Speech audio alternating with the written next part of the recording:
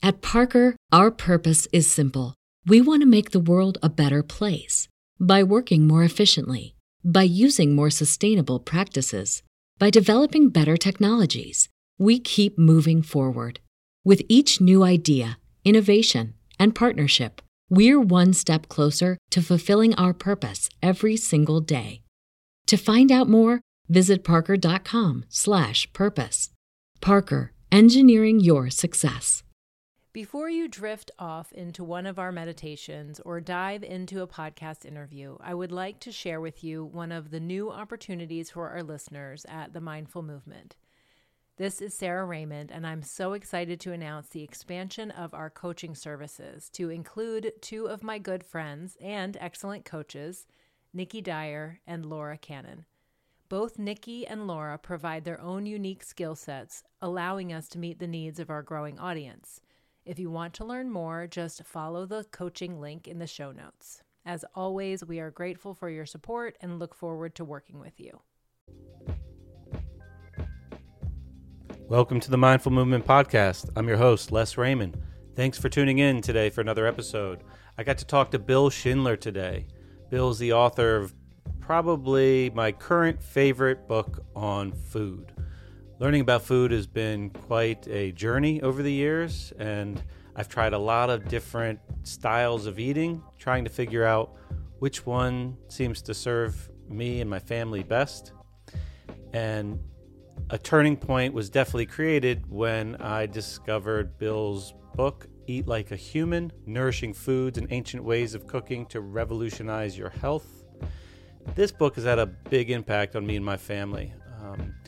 Bill dives into nutrition from a perspective of an archaeologist and really asks different questions. And those different questions provide really a different framework leading to different answers and a different way to integrate a relationship with you and your food. And it's a relationship that I've really grown to appreciate, and I'm really grateful for what I've learned from following Bill's work. So I'm really excited to share this message with the audience today. With the help of his family and a very supportive team, Bill also runs the Modern Stone Age Kitchen, a really cool restaurant in Chestertown, Maryland, where they take ancient practices that have been developed over thousands of years that humans have used to get the most out of their diet, and they apply it in a modern restaurant environment. It's a really fun place. And when you go, you can get an education too. There's tons of educational content through their website, and they host in-person classes, which I've attended, and they're fantastic. So thanks again for tuning in. I hope you enjoy the show. Okay, I'm here with Dr. Bill Schindler. Bill, thank you so much for joining me today. It is truly my pleasure to be here. It's been a while. I was introduced to you probably about a year ago, and I've been really looking forward to talking to you on the podcast and letting the audience kind of come along for the ride. I feel like being introduced to you and your work has been one of those like paradigm shifting pivots in my own journey. I used to be like super fat and unhealthy and never exercise. I went through all these different like directions of trying to improve my health. And anyone that does that, nutrition always has to surface at some point as something to navigate through. And it's been the information I've got from my introduction to you has been one of those things where it's shifted the paradigm in which I view nutrition and its relationship to my physiology. And in turn, I've been able to help others with it. You wrote this book. For those listening, I highly recommend Eat Like a Human, Nourishing Foods and Ancient Ways of Cooking to Revolutionize Your Health. Bill, what I like about this is you propose kind of a different question about food than what most people are thinking about. And I'd love you to elaborate on it, where it's common to think maybe, what should I eat? Like, what's good for me? And you kind of propose a different question of, over time, our ancestors probably asked more something along the lines, I hope I'm not butchering it, is like, no, you're doing great. You're doing as like, how can I eat this food? Instead of like, what should I eat? How can I eat? And that's been transformational. And just to put it in perspective, I I listened to you on a podcast. I don't remember which it was. I got your book. I read it. I went on your website, booked one of your sourdough making classes. I couldn't wait for the class. I started making sourdough. I fell on my face many times in that process. And then eventually I became someone that could bake delicious sourdough. And it transformed the experience of a meal, because I was one that was scared of bread, like I know many people are. That go on like a health journey. I was scared of it. Like there was literally fear in my subconscious around, I will get sick if I eat this. And the way a slice or two of crusty buttered bread transforms an experience of a meal is like going from, this is a utilitarian process where I'm feeding myself for nourishment, to I feel like a king. And it's talk about upgrading your general quality of life. It's amazing how something so simple, and it's kind of hardwired in us somehow, can provide so much. That was kind of a run on, so I want to hand it off to you. I want to just say thank you for introducing that side of food to me, and I would love to hear a little bit more how you even got into that. Wow. Well, first of all, thank you for that introduction. It's so good to see you again. And for everybody listening, I really, truly appreciate the opportunity to share some of how I view the world with all of you, and hope that can help add to the way you view the world. There's so many things. As you were talking, I'm thinking about all these things that I want to say to piggyback on them, and we could be here for 4 or 5 hours. It was such a great introduction. Let me start by saying this, and I think this is very pointed towards how you started that introduction. I spoke once. I was a college professor for about 20 years, and I spoke once about my teaching philosophy. And one of the things that I said about my teaching philosophy, which is how I approach teaching today, but even podcasts and all of this the stuff that does to do with food now, is I wanted to teach in a way that I learned best. I wanted to offer to my students the same kind of experience that the best professors, the best teachers, the best mentors that I had through my life impacted me. And what I realized was what the most powerful teachers, mentors, professors, whatever, do is that they share with you the way that they view the world, not to replace how you see it, but to augment how you see it. And I realized that, when I want to learn how to cut a piece of wood or carve a piece of wood, I want to look at that piece of wood and see what the best wood carver sees when they look at a piece of wood, or the same thing of a potter when they look at a piece of clay, or the best butchers in the world when they look at a carcass hanging in front of them, or whatever it happens to be. I want to add that to my sort of repertoire of how I view the world. And when you started that introduction, it just made me remember that it is that paradigm, how you view the world, how you view your place in that world, how you view your place in your family, at the kitchen table, in the kitchen, in the environment. All of it is so profoundly impacted, or it impacts so profoundly what you do, the decisions that you make, how you feed yourself, how you nourish your family. And so really, I thank you again for helping me, or giving me the opportunity to help people at least view the world a little bit the way I do. One thing I always also like to start off by saying is there is nobody on the planet that has all the answers, especially when it comes to food, diet, and nutrition and health. And I certainly don't either. But I do think that my varied background, which we'll talk about in a minute, has at least given me the opportunity to ask some of the right questions, because I think that's definitely where we need to start.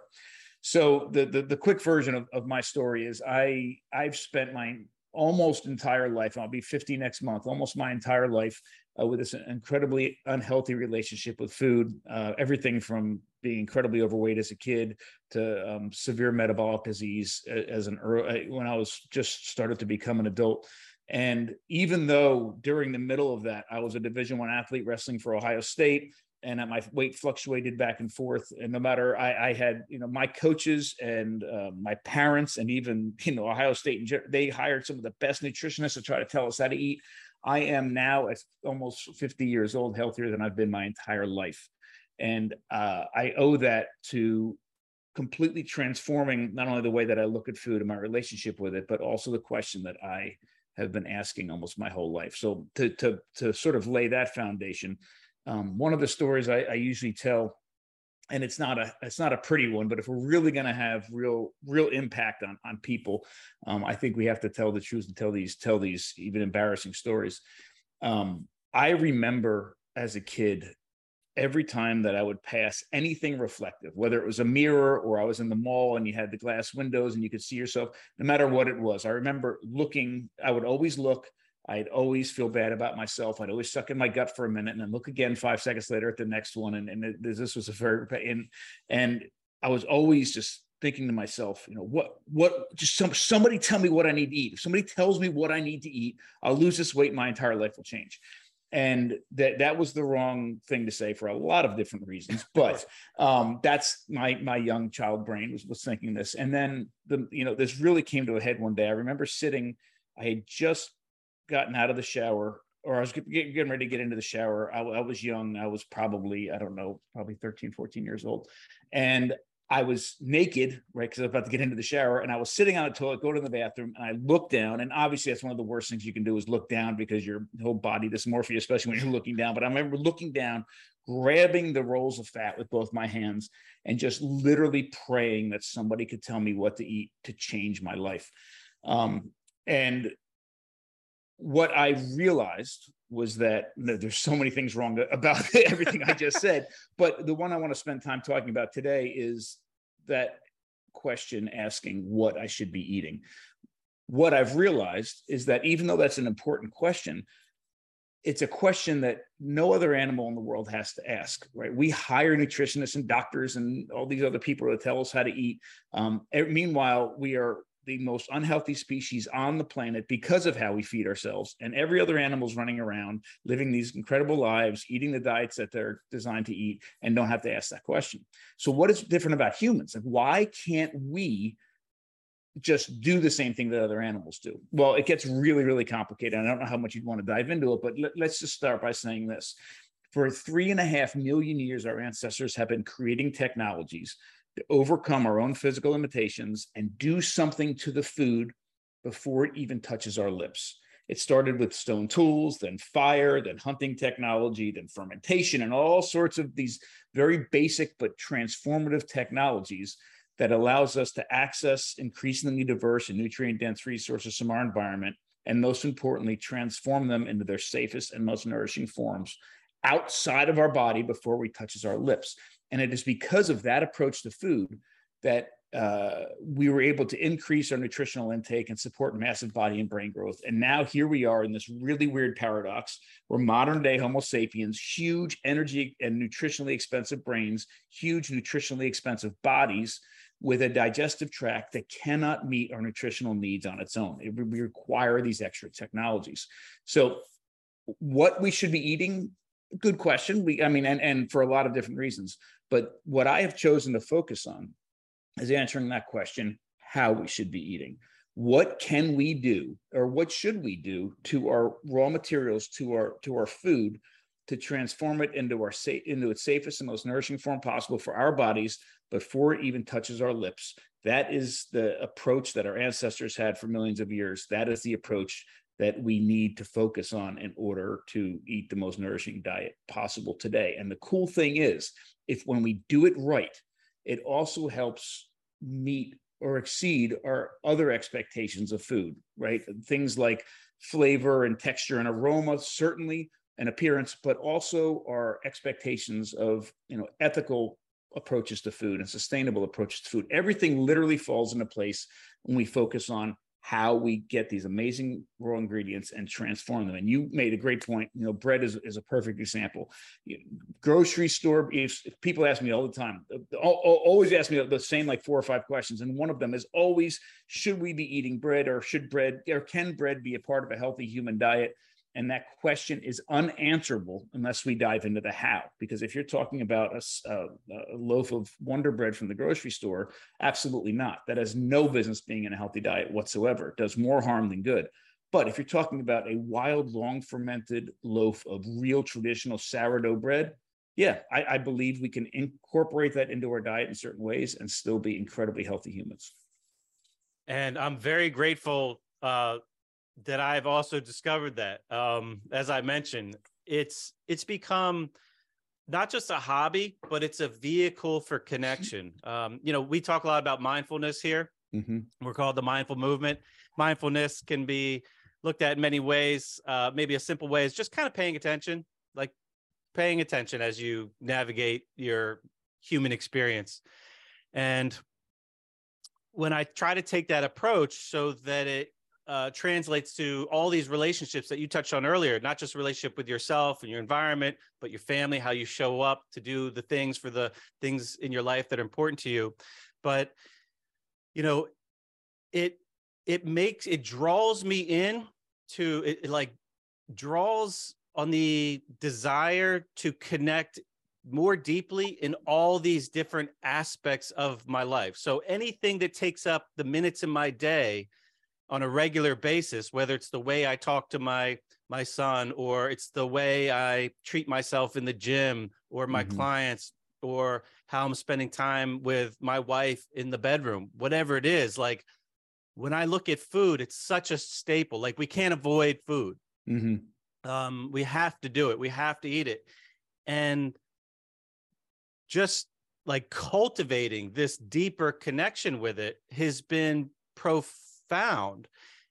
And there's something about like I know some people will say the vegetable you eat that you grew from a seed, it just tastes different than the vegetable that you buy at the local store, regardless of like if it's a health food store or some, big box supermarket.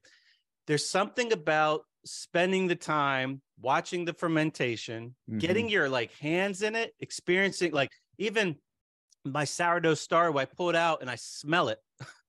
It's like, you had this nerve that was like, I think the first cranial nerve that was developed in the womb, this connection from our nose to our brain. And it's like, you're involved, you're connected to the process. I remember when the pandemic hit, my wife and I felt out of fear and love, I guess, compelled to build connection to our food. We got a chicken coop, and just the act of like building a relationship with these chickens, which were surprisingly pet-like, like way more than I would have expected. And you're building this relationship where like I'm giving you nourishment, and you're giving me nourishment. And it's different. It's different when you're in the kitchen, it's in the pan, and you're cracking an egg that you've worked hard to, provide. You've gotten up, even though it's raining, you're going out to the coop to feed them. Like the egg is different. And I think that there's an energetic imprint on some level. This might sound woo-woo, but there's something about what that nutrition does for you when you're a part of that process. And the bread is like, it's on my team. It's not a battle anymore.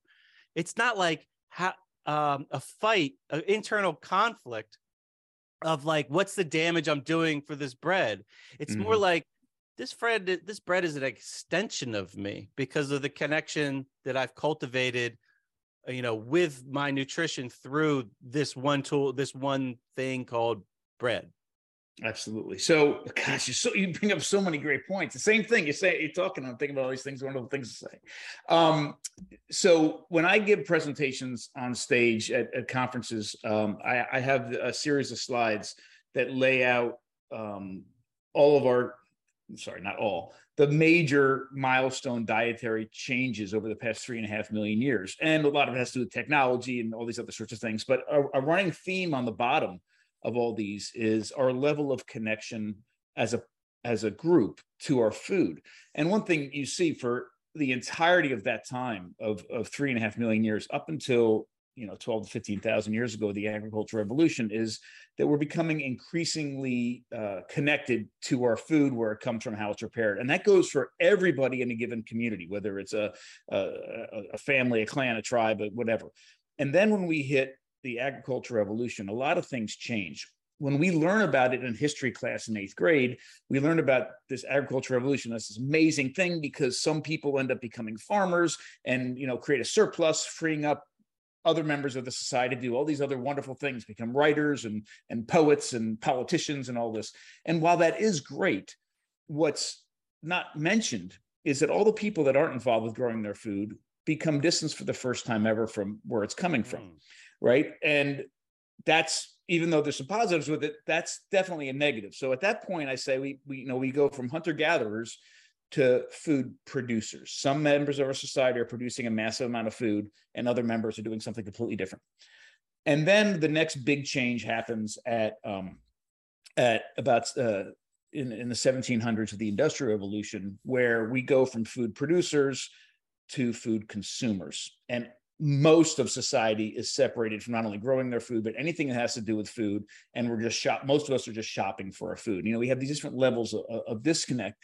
And even though there are some wonderful byproducts of those changes, right, societal ones, there's also a ton of negative ones. And where we are now is we're at this state where we have to hire people to tell us where food is coming from, what we should be eating, how much of it, when to stop eating, when to start eating, start getting out calculators and figure out macro and micronutrients. And it shouldn't be that way.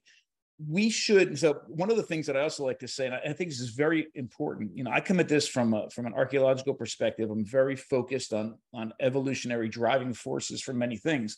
And one of the things, if we really just sit back and think about it, it just makes sense. There are 3 parts of our life that are truly sensual in terms of every one of our senses are firing when we're engaged in whatever that happens to be. And it all has to do with our ability to reproduce viable offspring so our species can survive and we don't become extinct. So those 3 things are reproduction, nourishment, and safety. Right? When we're engaged in all of those things, I mean, just think for safety, for example, just think about, 2 o'clock in the morning, you're dead asleep and all of a sudden something falls and you jump up and you literally, your senses are in super heightened, like superpower strength. You can hear and see and do things like you're trying to protect yourself and your family. When you're engaged in the act of reproduction, all of your senses are firing, right? And when you're in the act of nourishing yourself, all of your senses are firing. I mean, eating is a truly sensual act. You eat and experience that act of eating through smell and through sight and even through sound. I mean, just think about crunching on a chip and through taste, all of it, right? Feel all of it. So when you do these things, it's not a coincidence that when you do these 3 things right, they feel really, really good. And when you do them wrong, they feel really, really bad. Nourishing ourselves shouldn't be this weird act of God where we have to, spend all this money and all this time. We should be able to trust our senses. We are hardwired through evolutionary forces to be able to do that. We should be able to tell ourselves, okay, this is when I should start eating. This is when I should stop eating. This is how much I should eat, all of those sorts of things. And I'm convinced that if we are in tune with our bodies and we're faced with real nourishing food, we can make those decisions. There's 2 problems. So 3 problems. One is we're rarely faced with truly nourishing food. 2, we have, and all well-meaning, we have taught our kids from infancy to stop relying on their own senses and listening to somebody or something else. I mean, we put kids in a high chair, these, very hungry organisms screaming for food. We go to feed them, and what do? They spit it back out at us, right? And we have to play these games with airplanes and trains and force it and give them the cream spinach and open up the jar of beaten up baby food and keep giving it to them and teaching them that they should be listening to us and not themselves. No other animal does this. I mean, have you ever seen another starving animal get food from its parent and spit it back out? I mean, heck, baby birds are getting fed worms covered with dirt and they're just gobbling it up. And our kids are spitting out food and we continue to force this food down their throats. Something is wrong, right? So the other third thing, so we should be hardwired to be able to make those decisions about what we should be eating. The part that's different about humans, like I mentioned earlier, is the how. And that's the special part, right? The part of how we can take this raw material that truly we biologically have no business eating because our digestive tract is not designed for it.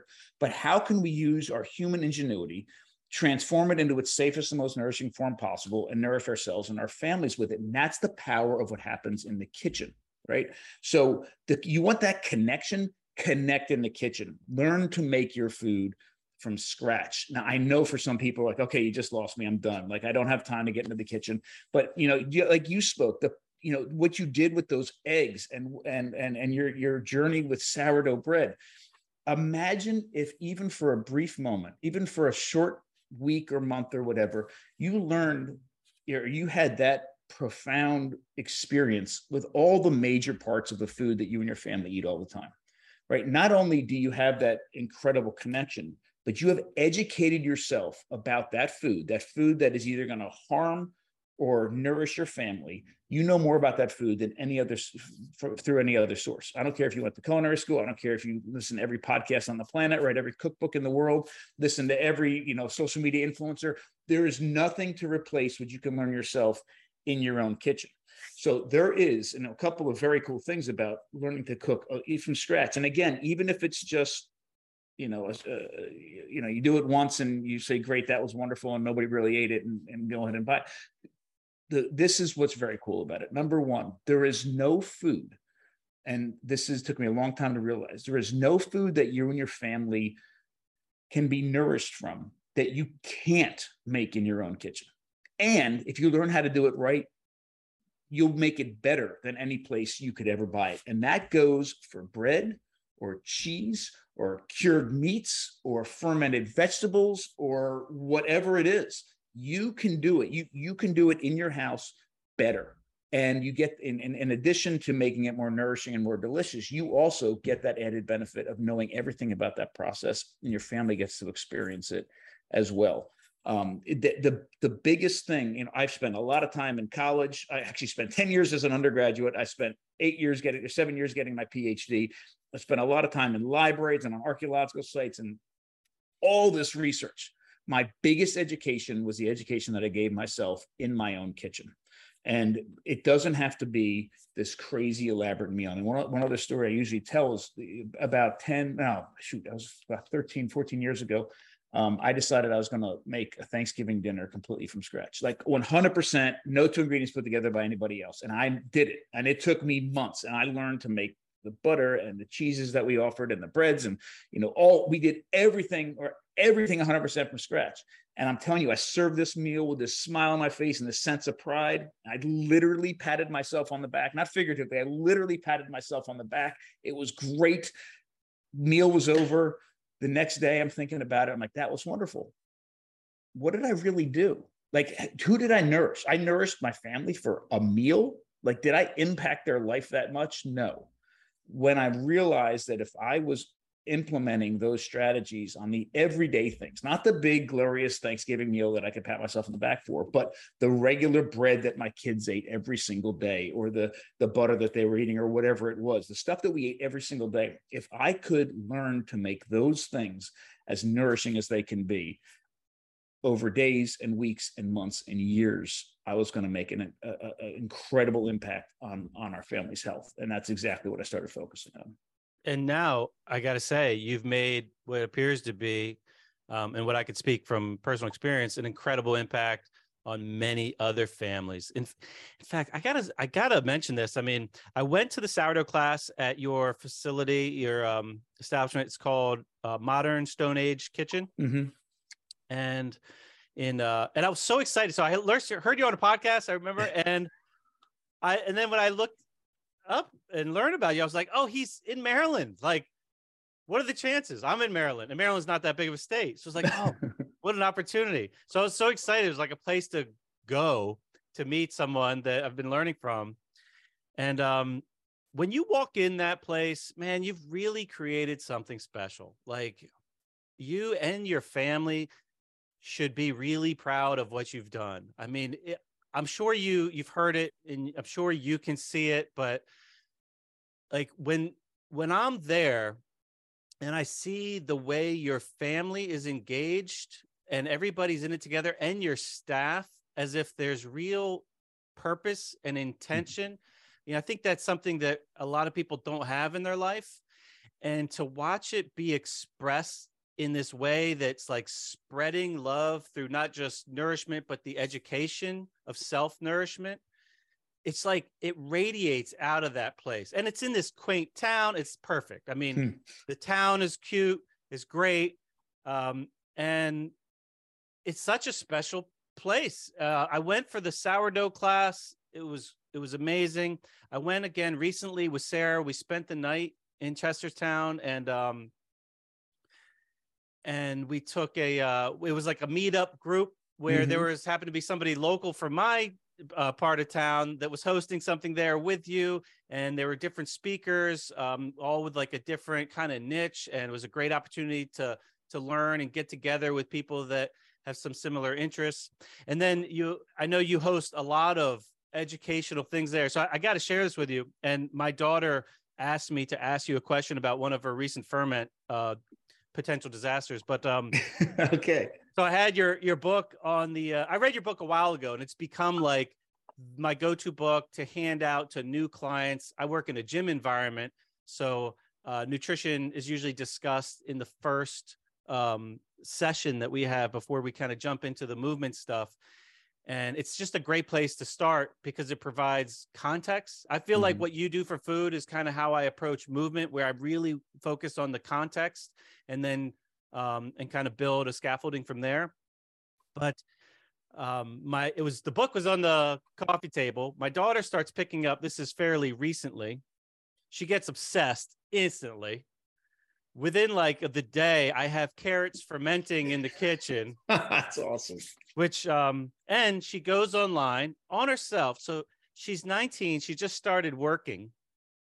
And she insisted on paying this for herself. She bought the intensive workshop at your facility to learn, all your major categories of food preparation.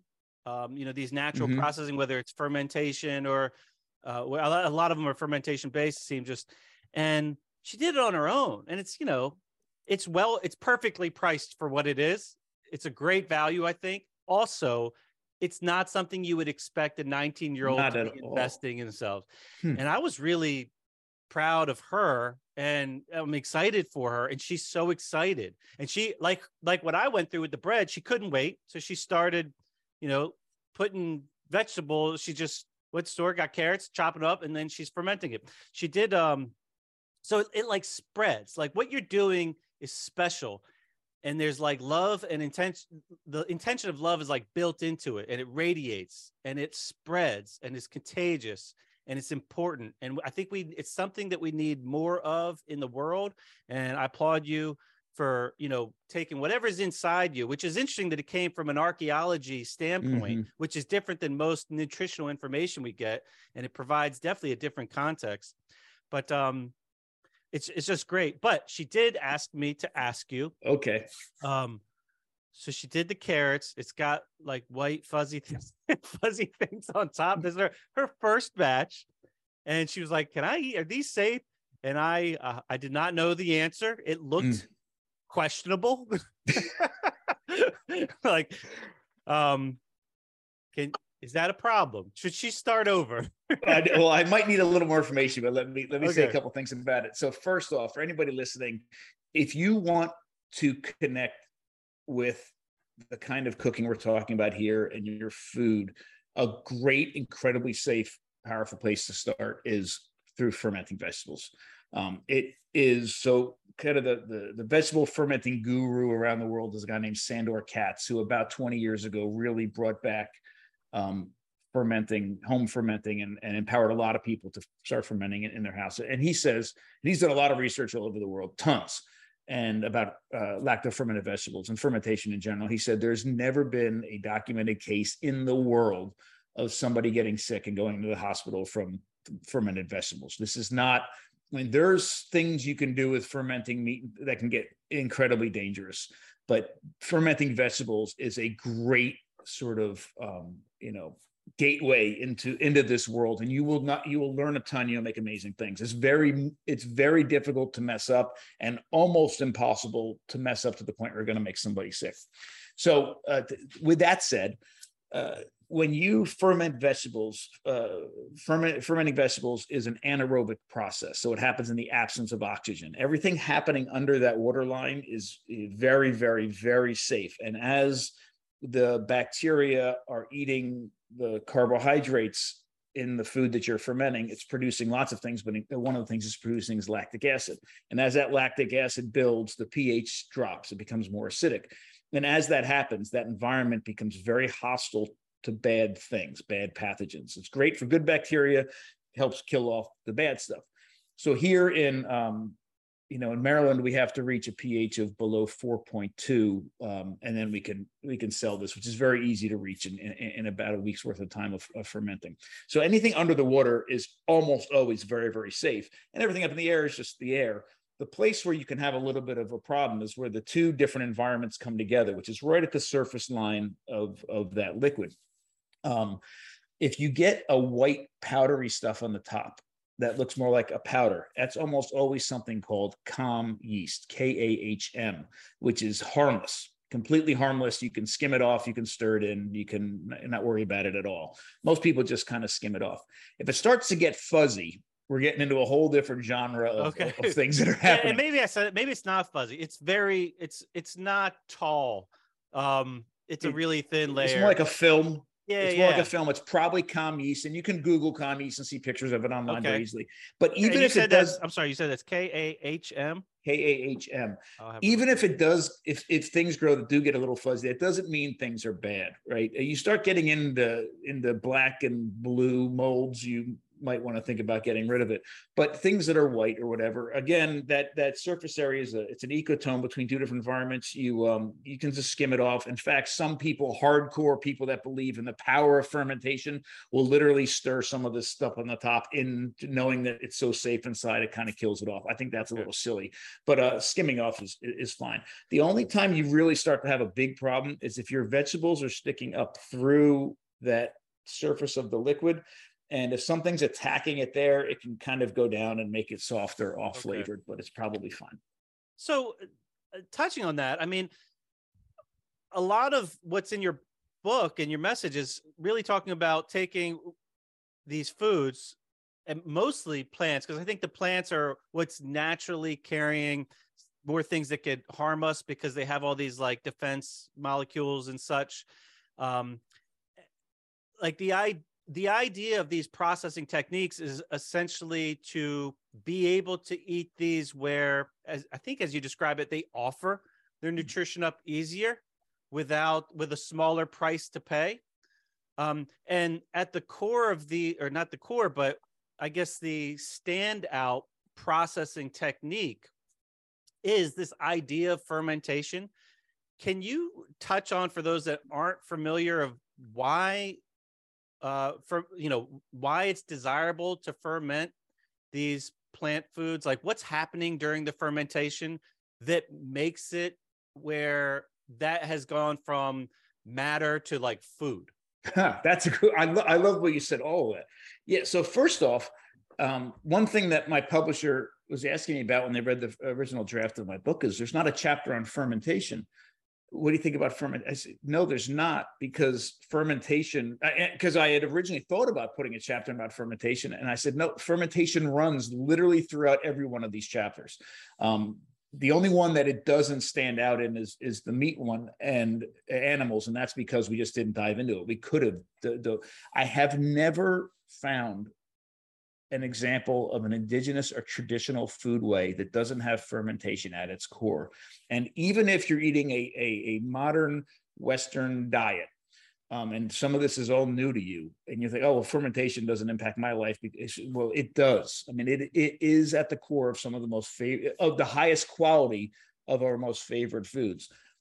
The highest quality coffee in the world requires fermentation as a part of the process. The highest quality chocolate in the world requires fermentation as a part of the process. All traditional real cheeses require fermentation as a part of the process. You ferment dairy to make yogurt. You ferment dairy to make the traditional fermented butters. You have real breads are fermented. I mean, fermentation permeates every part of our lives. The difference between the kind of traditional fermentation that I'm advocating here and the kind of fermentation that is in the modern industrial food system is that we embrace all the wonderful aspects of fermentation and let it do its thing for us, as opposed to taking a piece of it in a modern sense and destroying the rest of it. I'll give you a few examples. So one of the things, so fermentation, a great way to think about it is, and it's not very appetizing, but it's controlled rot. Our food all begins as something organic, and it will break down. We can, as humans, control things about that breakdown process. So we can control temperature or humidity or the kind of food the bacteria is eating or a whole bunch of moisture content, all these different things, and can control that fermentation process to transform raw ingredients into something that's safer and more nourishing for us. The byproduct of it is that fermentation also transforms our food and produces flavors and aromas and textures and visual appearance that we really enjoy in a lot of our foods. Now, if we can, in any case, take advantage of all that at the same time, we end up with this wonderful food that tastes amazing, that's pleasing to us, it's satiating, and it's safe and it's nourishing. Or we can just use fermentation for some of the more, what do we call it? Flavor or whatever pieces, and then destroy the rest of it. And here's a wonderful example. So I was out trying to nail down, I was in California doing some research and trying to nail down my sauerkraut. I really just wanted to nail my sauerkraut down. And I was visiting this wonderful sauerkraut and pickle maker out in California. And he was telling me about, and he uses traditional, lactic fermentation for process for his sauerkraut and his cucumbers for his pickles. And he was telling me about this big industry, this big plant that makes all the pickles for Burger King and McDonald's and probably Wendy's and whatever, but a lot of the fast food joints. And he says, do you know, believe it or not, they actually ferment their pickles. Like you're out of your mind, because most of us, when we think about, first of all, the word pickle means to ferment, even though we've sort of bastardized it now. And most of us, when we think about pickling something, are thinking about vinegar and hot packing a jar with, sugar and things in a bowl jar under either at least high temperature, but sometimes high temperature and high pressure. That is what we consider pickling today. And most of us, a pickle means we've taken a cucumber, put it in with sugar and vinegar and some spices, heated it up, put it in a hot pack and in a jar, and that's a pickle. That's not a pickle. That's a modern knockoff version of what real fermentation can produce. So there's just to be clear, so there's no fermentation in that. It's more like a brine of some sort. There's no fermentation in that. Okay. And what you're doing when you can something, and this isn't to knock on canning, but believe me, there's wonderful things about canning, connecting, but canning is not a very old traditional process. Canning has not been around for very long. Canning is replacing some of what fermentation can offer. And one of the things that you do when you can typically is you make it more acidic, drop that pH, not by allowing it to ferment and build up the lactic acid, but you do it by adding something like vinegar or citric acid or lactic acid to it artificially. That's why you add vinegar. And you add that vinegar, drop that pH into that safe zone, just like I talked about earlier, and then you have your finished product.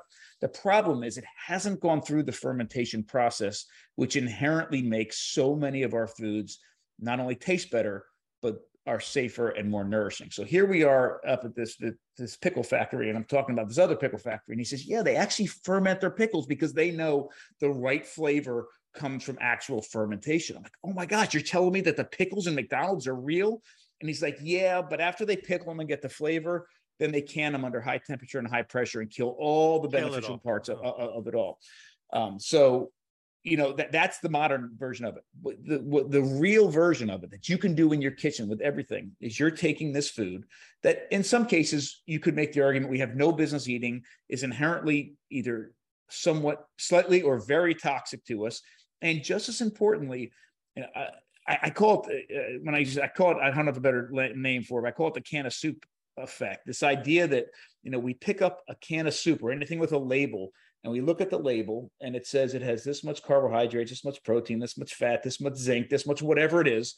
And we have this, mental image in our head that if you swallow that the contents of whatever that container is, that your body is getting nourished with everything on that label. And that's not true, right? It just means you put it in your mouth. The only thing you can guarantee is that it's going to come out the other end. You have to be healthy.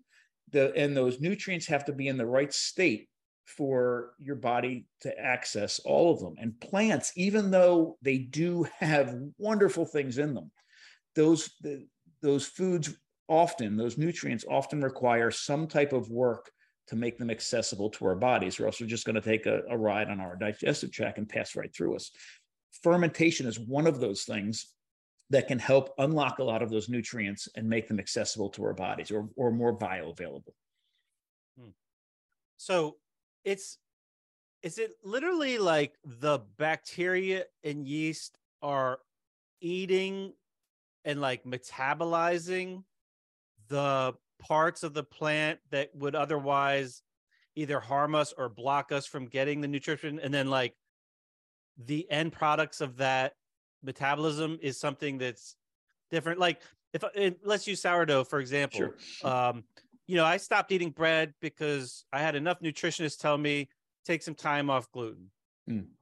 And it seemed like reasonable enough to try, and I went a while without having any bread. And then the sourdough, like when I eat sourdough, I have no negative problem. I mean, I could eat too much and then I can get fat because I'm just eating too much, because it's delicious. And it's hard for me to eat it without putting an absurd amount of butter on it. Because it's like a vehicle for butter.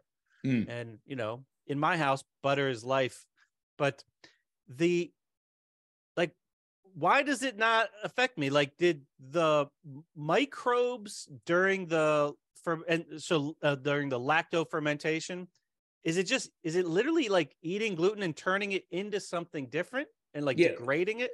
Actually, let's use bread as a great example. So let's use that as sort of the basis for explaining this. First off, let me just say, do you know, and I might have said it in the class, but in Denmark, they have a term for it's called tooth butter is the word. So the idea is you have to put enough butter on that bread that when you bite into it, your teeth leave marks on the bites of the butter. So you need to put that much butter on the bread. So let's take, again, sourdough bread as an example for what happens during the fermentation. Now, the chemical reactions that take place during fermentation are incredibly complex and different for different types of fermentations. But I think we can explain it with bread and get the point across. First off, what are we trying to do when we're eating bread? We're doing something that's really, really, really, really weird, right? The plants are not put on this planet to feed us. Plants are on this planet trying to survive and not become extinct, just like every other organism on this planet. They put a lot of effort and energy into protecting those parts of themselves that are the most important to do that, to reproduce viable offspring. Grains, seeds, nuts, and legumes are the babies of the plants, right? And they are protected through chemical defenses that the plants produce. So here we are, the plant has produced these seeds, grains, a grain of wheat, for example, for this conversation, and the outside especially, but that entire grain is protected and lays dormant because of all these anti-nutrients and phytates and lectins and all these things that allow it to stay safe, and it's protecting itself. That grain was not created for humans to eat it. That grain was created to make another wheat plant. Now, here we are trying to take the baby of that wheat plant and get some kind of nutrition from it in a safe way. And the way that we do it in a modern sense is we grow these plants, the wheat berries come out, we harvest it, everything stays dry. We keep it dry, and then we grind it into flour, and then we mix it up with bread and yeast and everything else and make it a loaf of Wonder Bread. A loaf of Wonder Bread is made in an hour, start to finish, from flour to not only a finished loaf of bread, but a finished loaf of bread that's cooled down and put into a plastic bag, start to finish, an hour. Those grains never had an opportunity to detoxify. Those grains never had an opportunity to start to break down in any way and get prepared for our digestive tracts. So most people who have problems with gluten cannot eat a loaf of Wonder or a slice of Wonder Bread. They would have all kinds of issues. And even if you don't think you're having issues with it, there's a very good chance that there's something happening that's not ideal in your digestive tract that you'll find out about, later. Hours, months, or whatever later on. Now, let's take a loaf of sourdough bread compared to, say, that loaf of Wonder Bread. Sourdough bread is a completely different thing. We take those grains and we not only ferment them with yeast to create carbon dioxide to make the bread rise, but we ferment them with bacteria, wild bacteria that's in the air. It's on our arms, it's on the tabletops, it's on the flour. We use the wild bacteria at the same time to create a different type of fermentation. That's not just making the bread rise, but it's doing several things. One of the things that the fermentation is doing is helping to detoxify and get rid of, or at least mitigate, the issues that are caused by the anti-nutrients, the phytates, the lectins, the other problems that are there on that grain, trying to keep it safe. In addition, the bacteria are pre-digesting those grains. So our bodies have to work less hard to get the nutrients from them, because some of that work has already been done by literally trillions of bacteria before it even touches my lips. Another added benefit of the bacterial fermentation is, well, the fermentation in general, but that long fermentation you get with sourdough, is that the food for the bacteria are the carbohydrates in the in the flour. So a finished loaf of sourdough bread is different in a lot of different ways. And I'll throw some numbers out in just a minute. One way it's different is it just looks and smells and tastes different anyhow. I mean, plus, unless you know a really good baker, the only way you can ensure that you're getting real sourdough is to make it yourself. So you've probably, if you're eating sourdough, you probably have a very close link to that bread at some level. You might have even made it with your own hands.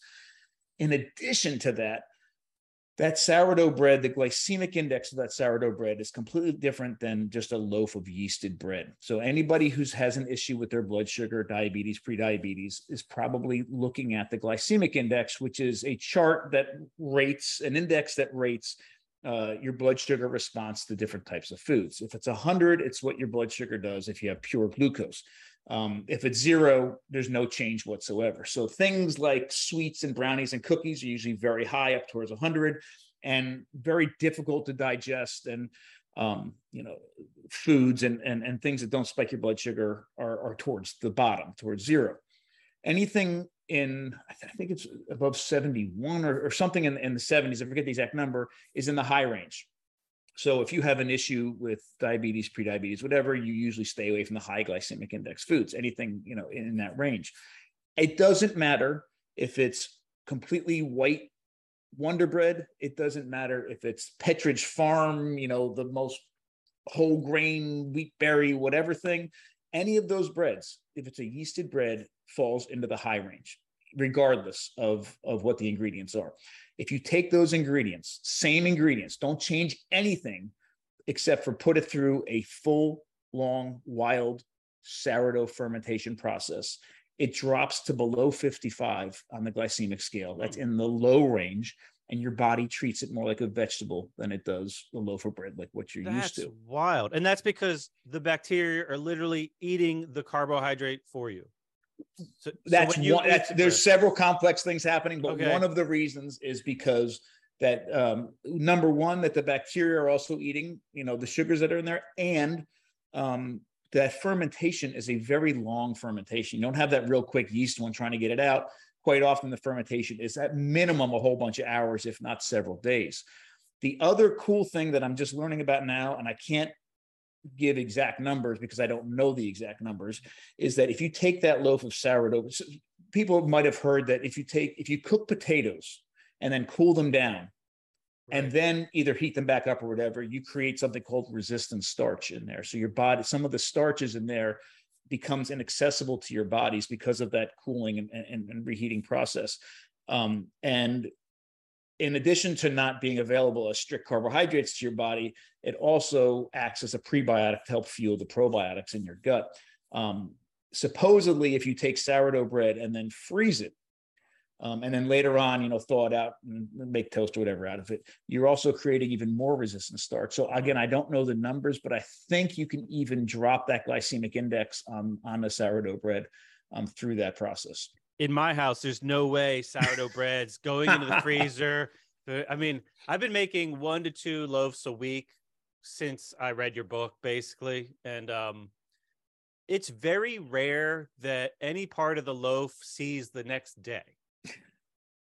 That means you're making a good loaf of bread. Oh, and I talk about going to your class was great. It was so informational. And I also saw some of the parameters that you have to work within are potentially like limiting, because you have to make a lot of loaves of bread. Mm-hmm. And you could kind of explore and you could spoil yourself in a way when you only have to make one. Like you could push limits that I think, at least for my taste, can improve the loaf that would be really hard to do if you had to make a lot of them. Yeah. Like pushing hydration levels. Actually, this is probably like frowned upon in the sourdough world, but I've stopped measuring. And at first my family thought I was crazy, but which also has built more connection. Like I am paying more attention and I'm really getting a feel of consistency of my initial dough to the point where I'm just making enough where it fills the bowl to a certain, ballpark range, but I'm really looking for the consistency to dictate like how hydrated it is. And I'm pushing the envelope. I'm like on the eternal search for what's the highest hydration I could get away with. And I go off the visual look. And what I notice is the higher I go, the more I like the end product, but it's more challenging to work with. Well, that's really cool you say that. I can't do that here because we're trying to crank out's the wrong word. We're trying to produce bread that looks the same on Thursday and Friday and Saturday. You have to make money to some degree. You have to stay in business. Let me say two really quick things. I'm so glad we're talking so much about bread. One is, this is really, I think, important to this conversation because you're so focused on connection. One of the other really cool things about sourdough bread and real traditional foods, especially fermented foods in general, is all food that we eat should have that sense of terroir associated with it.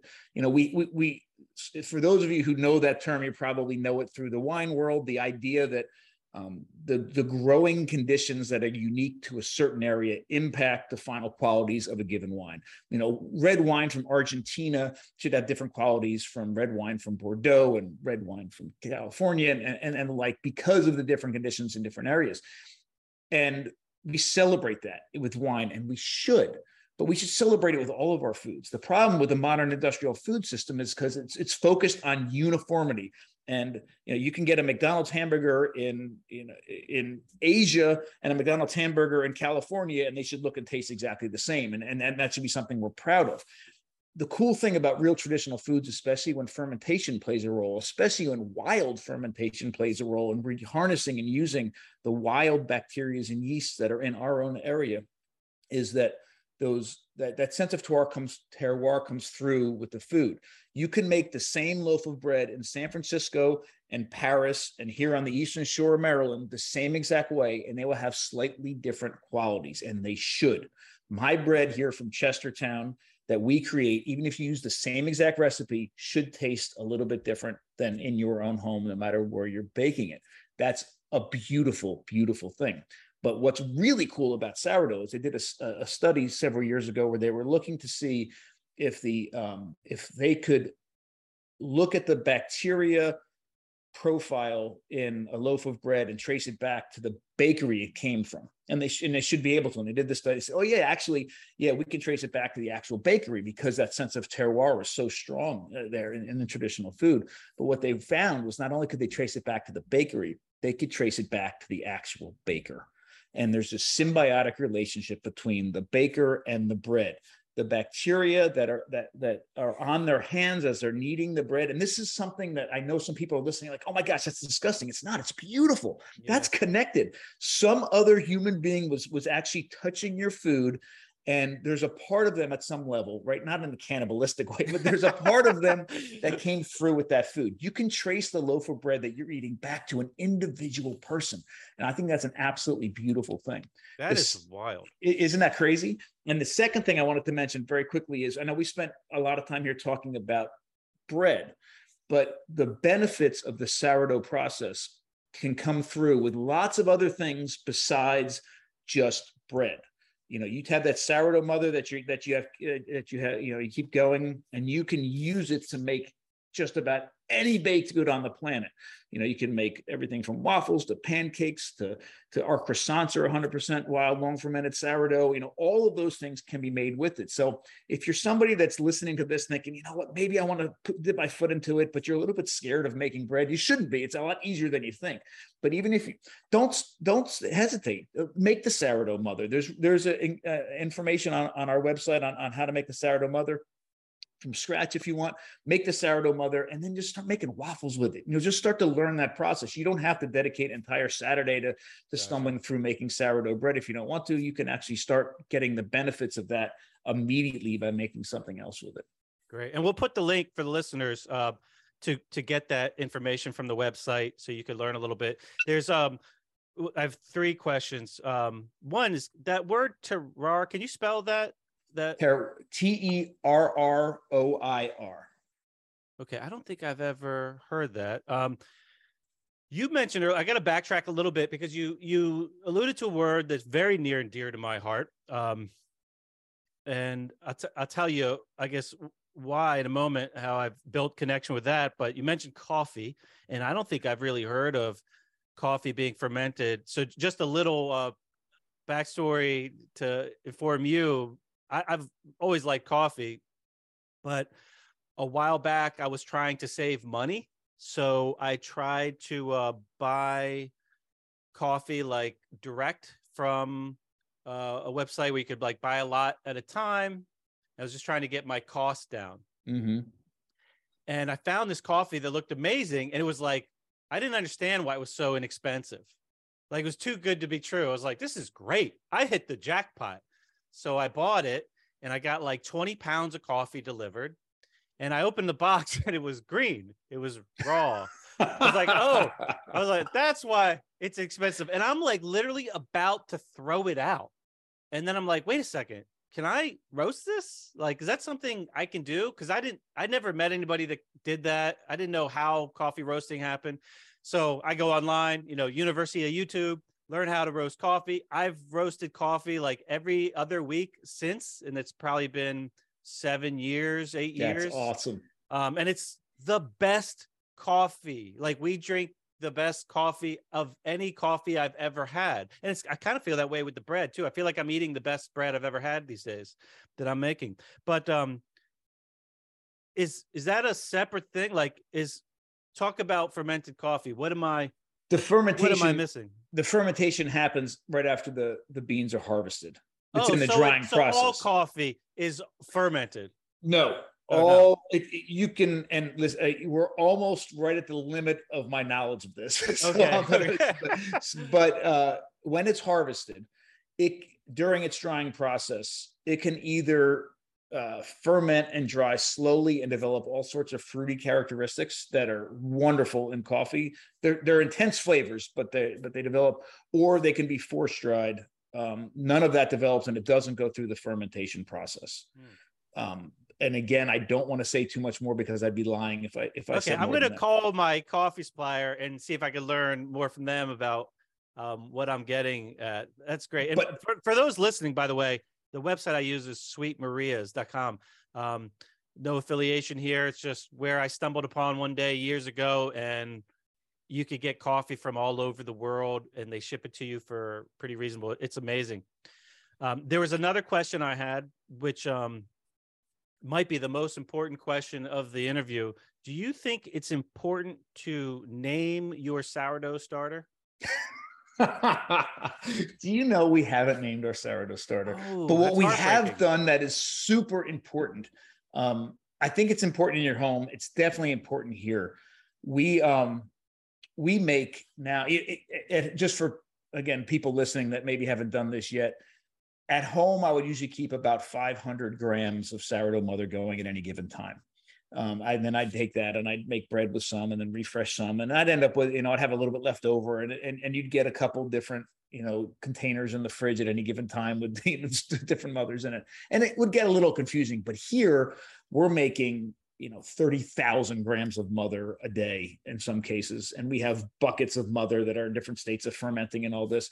And it would get confusing. Now we label everything here anyhow, but it would get confusing. And what we ended up doing is, and this isn't my idea, this is one of our team members' idea. Once we've taken mother and refresh it, the stuff that's left over, we started calling the grandmother. It's still useful, but it's kind of tired. Gotcha. So we put that aside. And so that does actually help if you start doing that, because grandmother is perfect for making waffles and those sorts of things. And mother, like the most freshest version of your mother, we should be using to leaven bread and do those sorts of things. Do you have a name for your mother? Slappy. Actually, there's even a song that's been created. I've never really sung on the podcast. This would be really embarrassing. You did tell a fairly humbling, vulnerable, embarrassing story early in this podcast. So I'll exchange. I'm waiting. Slappy the sourdough starter. So that's the song that someone hears if you're anywhere in my house when Slappy's getting his meal. I'm sure I'm going to regret the last 30 seconds of my life doing that, but it was well done. So thank you. So we have a name, and it's a deal. And you know what? Like, we talk about connection, and there's something like a togetherness that food brings. Like, all of our holiday, it's always around like feast, being together. And there's something about that, like that silliness. It's really another layer of connection where the family's in on it. Mm-hmm. Like we're all in on it. Granted, I'm the one making it. They're not helping really, but I'm the cooker of the family. But it like draws them in too. It's like a thing to discuss. It's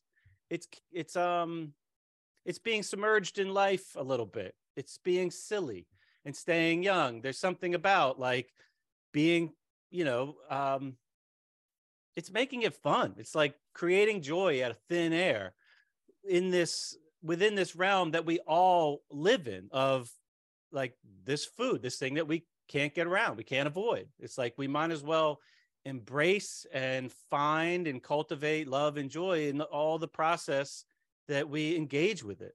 And I guess that's what I'm doing. And it's a chance to like teach my kids to have fun in the kitchen, because cooking, like you mentioned, a good place to start is to cook your food. It's so intimidating for people. Like a lot of my clients at the gym, we talk about food. Granted, they're really busy. There's only so much time, but it's so intimidating and overwhelming to them, the idea of like adding that task to their lifestyle. And I love teaching my kid, how to cook, how to like be in there, and anything you could do to make it fun or silly or joyful is probably really helpful. Because one day, you release the arrow, like they're out in the world and you've set your parameters as much as you can. But then you got to hope that like they fly in a reasonable direction.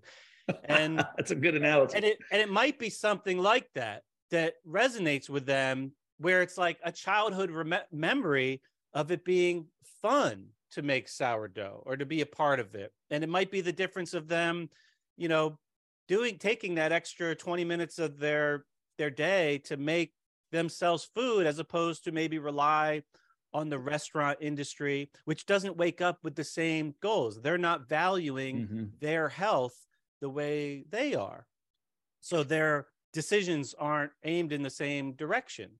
So, anything you could do to get together. One day we had recently, and I kind of botched this. I haven't really got good at the pizza yet, the pizza dough with the sourdough, but we had guests coming over and there were kids involved, anywhere from like 1 to like 7. And I gave everybody, it was like pizza night, but I gave everybody a ball of sourdough pizza dough instead. And we just had it all around the island. Everybody had a spot, and we had all the ingredients in the middle. And it was pretty sloppy. It was messy, but it was like, we're creating like a memory, as opposed to like ordering pizza and it just being magically appearing at the front door with, the doorbell.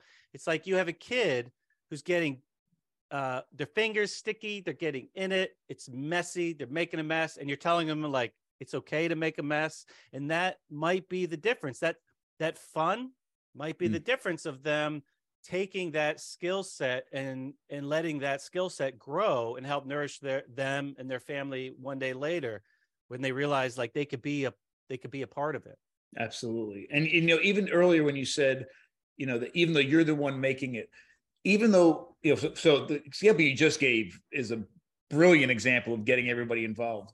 But even if you're just making the bread, I think it's important for everybody to understand too, that it's, yes, you might be making the bread, but their experience with that bread is more than just eating it. Now, them hearing you sing that song, or watching you feed something, or smelling it when it comes out of all of those aspects of it are connecting them to their food in ways that they would have never been connected, even if they're not physically in the kitchen, although in the kitchen is ideal, but even if not physically in the kitchen, they would have gotten none of those experiences by buying that loaf of bread from the store. Those are incredibly important. And just to know that food is not this mysterious thing that just appears, just, knowing that their father, father or husband or whoever, wife, whatever it is actually making that food, brings it home a little bit, connects us in a way that's powerful. One of the things I also, whether it's bread or whether it's something else, the thing for me years ago was cheese. Cheese was always this mysterious thing for me, that like, oh my gosh, you could never make cheese. Like, cheese is just something that you always have to buy. Absolutely not. I mean, we make cheese on a regular basis now. But another thing I think was important for my family is we are very, we get a lot of our nutrition from animal sources. And if you are somebody who does get your nutrition from animal sources, there's obviously ways of doing it that are more ethical and sustainable than others.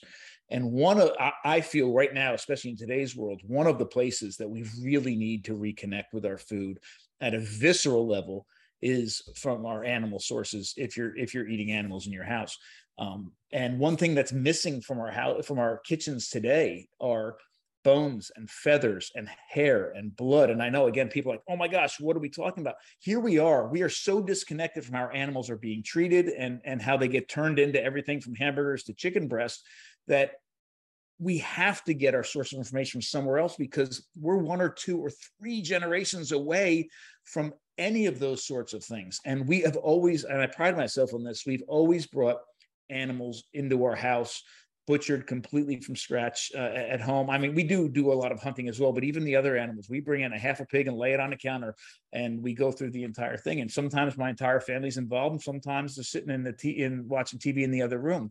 But they saw, there's no question about where that pork chop came from. They know that animal was once walking around because there was a foot hanging off the other side of it as I was cutting it up.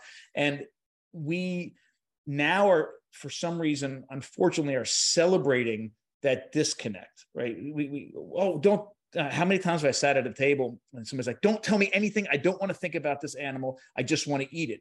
That's the exact wrong way of going about it. It's, hey, let's celebrate this animal. Let's talk about this animal. If we're not talking about how that animal was raised, or the farmer or the abattoir or the butcher or whatever, then something is missing. And it's that disconnect that has allowed for the mistreatment of animals in our food system. It happened behind our backs, but on our watch. So one of the things that I would really, really, really love to suggest is for anybody that does include animals in their diets in their home, do whatever you can to remove links from that food chain. If you're getting just chicken breast, bring a whole chicken in. Let your kids see that there's a form of an animal, there at one point, or go to the farm where where the animals are raised, or whatever it happens to be. That connection or reconnection is crucial to us getting back to a place where we're eating in not only a nourishing, but ethical and sustainable way. Yeah, you're absolutely right. And I mean, I'll talk about a recent experience. I know I'm watching the clock. I know you have to go soon. We eat a lot of meat in my house, and I find it's just the thing that makes us feel the best in general. And I have struggled with the idea of like the factory farming, I guess, model of eating. And we live in a place where there's woods, and for years, like I remember getting the property here, moving in, and we live on, I don't want to say where I live, but people hunted in the area. And I grew up in a suburb where it was like, I never knew, like, I didn't even know people still did that. Like, that's how this, and I grew up right in between Baltimore and DC. And, like, it was foreign to me. And then after the last several years of diving deeper into nutrition and health, it started to dawn on me that, like, oh, that is the most ethical way to consume meat. And it was hard for me. It wasn't hard. It was just like an interesting paradigm shift in my mind, how to look at animal foods. And about 4 years ago, I bought a bow and I started practicing target shooting. And I was not good at that. And then 3 years ago, I spent a season practicing target shooting and I got a little bit better. And then last year I went out in the woods and I saw what I could do. We have tons of white-tailed deer and I felt compelled. And part of this was also like the pandemic, the desire to build connection. Part of it was fear, like the fear around food scarcity. And I saw places where I ordered meat online from that were like really having their inventory challenged, to say the least, where like there were some sites where you go on and like 90% of it was gone. And it fixed, but there was a little while where it was really scary. So like I bought another freezer. And I feel like I have personal issues. I guess it's, it's my insecurities, but like when that freezer gets to a certain point, I feel like a very urgent, primal, innate desire to fill that freezer. So last year I spent a bunch of time in the woods trying to hunt. I released one arrow and pretty sure I missed, but I wasn't 100% sure. It was one of the worst days of my life, searching the woods for an animal that I still don't know if I ever connected with. It was a real learning experience. So in some ways, the season was a success because I learned a lot, but mostly I learned how bad at hunting I was. And then this year, I was back to the drawing board on YouTube, learning. And I went out and maybe about my 15th sit in the woods, everything happened like textbook. And I'm hunting from the ground on my property on land that I care for, that I love. I fucking worship this land. Like this, my backwoods has become like a sanctuary for me. It's a place of meditation. And I connected with like a fairly young buck. And it was like life before that moment and life after that moment. Like I walked in the woods that day, one person, and I walked out a different person. The walk, and it was the most ethical shot you could have. The deer went about 40 yards. It was a matter of seconds before it took its last breath. The walk from when I released the arrow to finding it was indescribable. I mean, I'll try to put words to it now. I haven't talked in public about this yet. It was a collection. It was unfamiliar. It was a collection of feelings that aren't typically paired together. Like there was fear, there's like fear, and there's like gratitude, but simultaneously, which is a very unfamiliar experience. Like, and that minute or two where I'm walking to find it, it was like I was walking through a plasma of the environment. Like if everything was so heightened and so surreal, it was like a psychedelic experience. I felt like I was tripping. It was so strange. And my heart's going crazy. My emotions are going crazy. I'm sure I have all kinds of stress hormones. There's this like primal feeling of like I could feed my family, and like what that did for my like self-confidence and self-worth. It's indescribable. And I know it's not for everybody, and some people might be getting grossed out by this, but it was like it was a spiritual experience. And then because I was on University of YouTube for a couple of years preparing, I field dressed it myself. I didn't throw it in a trunk and drive it to a processor. I did it myself. My family helped. I made mistakes. They were there supporting me. They knew how hard I worked for it.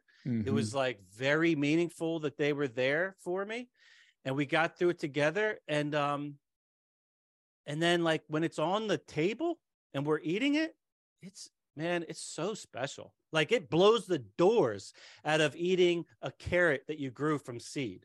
Like take that and like, cube it or whatever, square. And it's like the intensity of the experience and what it does for the life experience is so beautiful. And you're right. Like it's getting lost. Like people, like when I talked to my mother at first, she was like, this woman loves me. But when I told her I started hunting, she was like, I can't hear it. Just like you said, throw your hands up. Like, I don't want to hear it. I'm like, Mom, you eat meat like every day. I don't want to hear it. Can't handle it. And it's like that disconnection. And I feel like the message you're giving out there is it's like inspiring people to just build connection. It doesn't have to be getting in the woods and hunting. Obviously, it could be, putting carrots in a jar of salt water in your pantry. But there's something there for everybody. And I'm honored to be a conduit for your message. I believe in it and I'm grateful for it. And I love being a part of that world. And in my world, in like the mindfulness world where we talk about meditation and yoga, it's often at ends like people use the mindfulness approach for the plant kingdom, but they don't for some reason. It's almost like using that in the animal kingdom is like frowned upon. It's weird. So I would love to play a role in opening people's perspectives and opening their mind and seeing all the many beautiful ways that you could take this idea of paying more attention, cultivating connection with yourself and all aspects in your life to these other things that, because of the way culture and society has driven us now, we've just grown apart. Absolutely. Let me say two quick things because I know I have to go soon, but you did such a beautiful job of relaying that experience. First of all, thank you. It so reminded me as you were talking of when I shot my first deer. You nailed it, and all the important parts you hit on.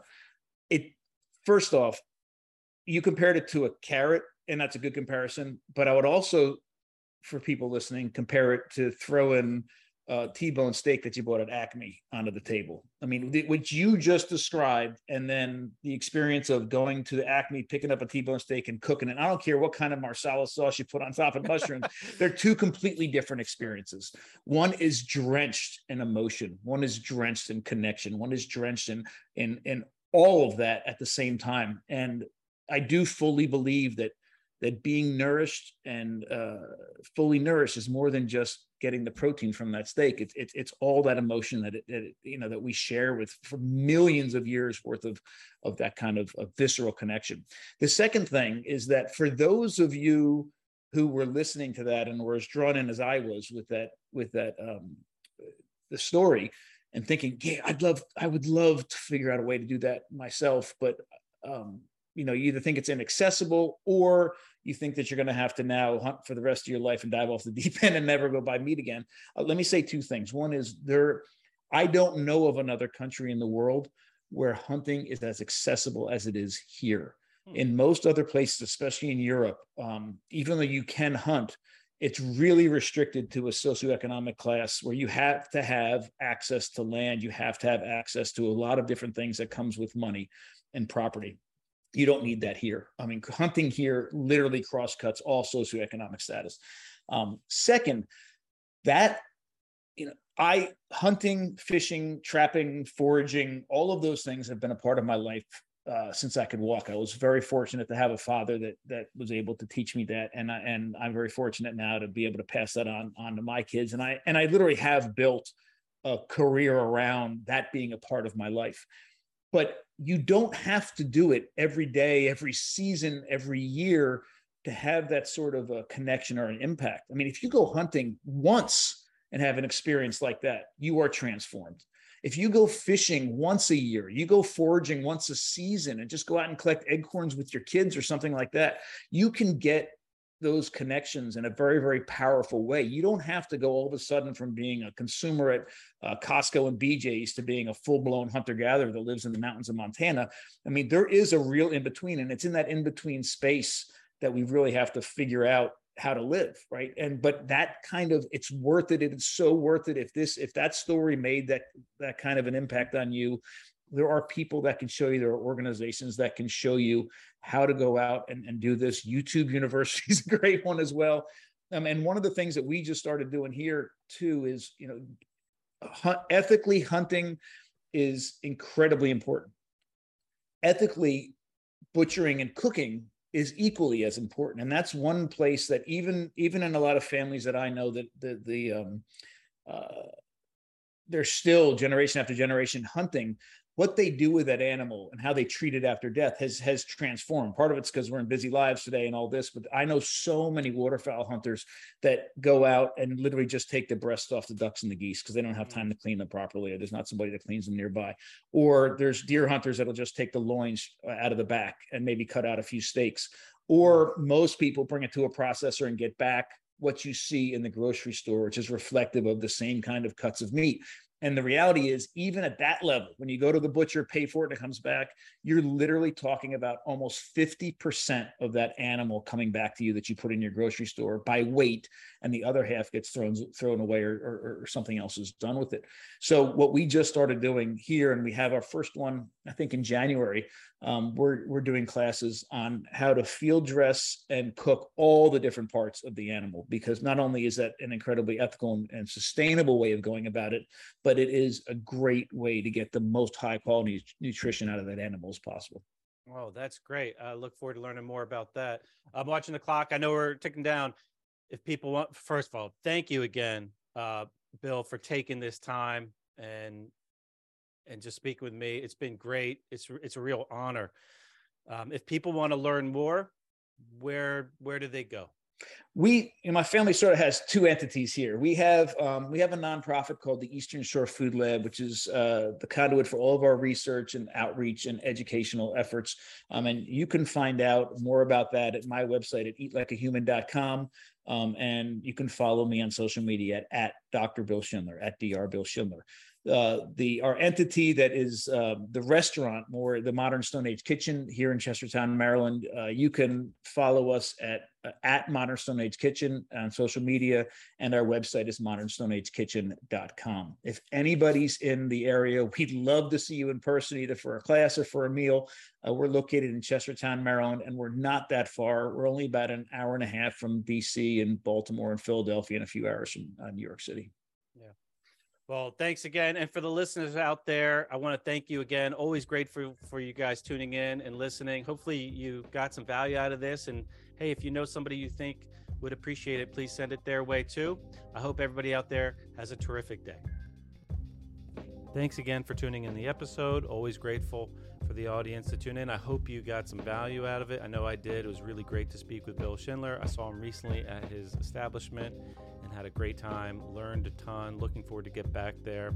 If you are in the area, I do recommend you checking it out, or go to their website, the Modern Stone Age Kitchen, and you can learn a lot more. I think they have virtual classes too that you could take. If you want to learn from Bill and his team and you can't make it on location, there are other outlets too. And if you are interested in his book, I highly recommend check it out. We'll post a link to it in the show notes. Right now, it's been basically on our coffee table in my house for the majority of the year.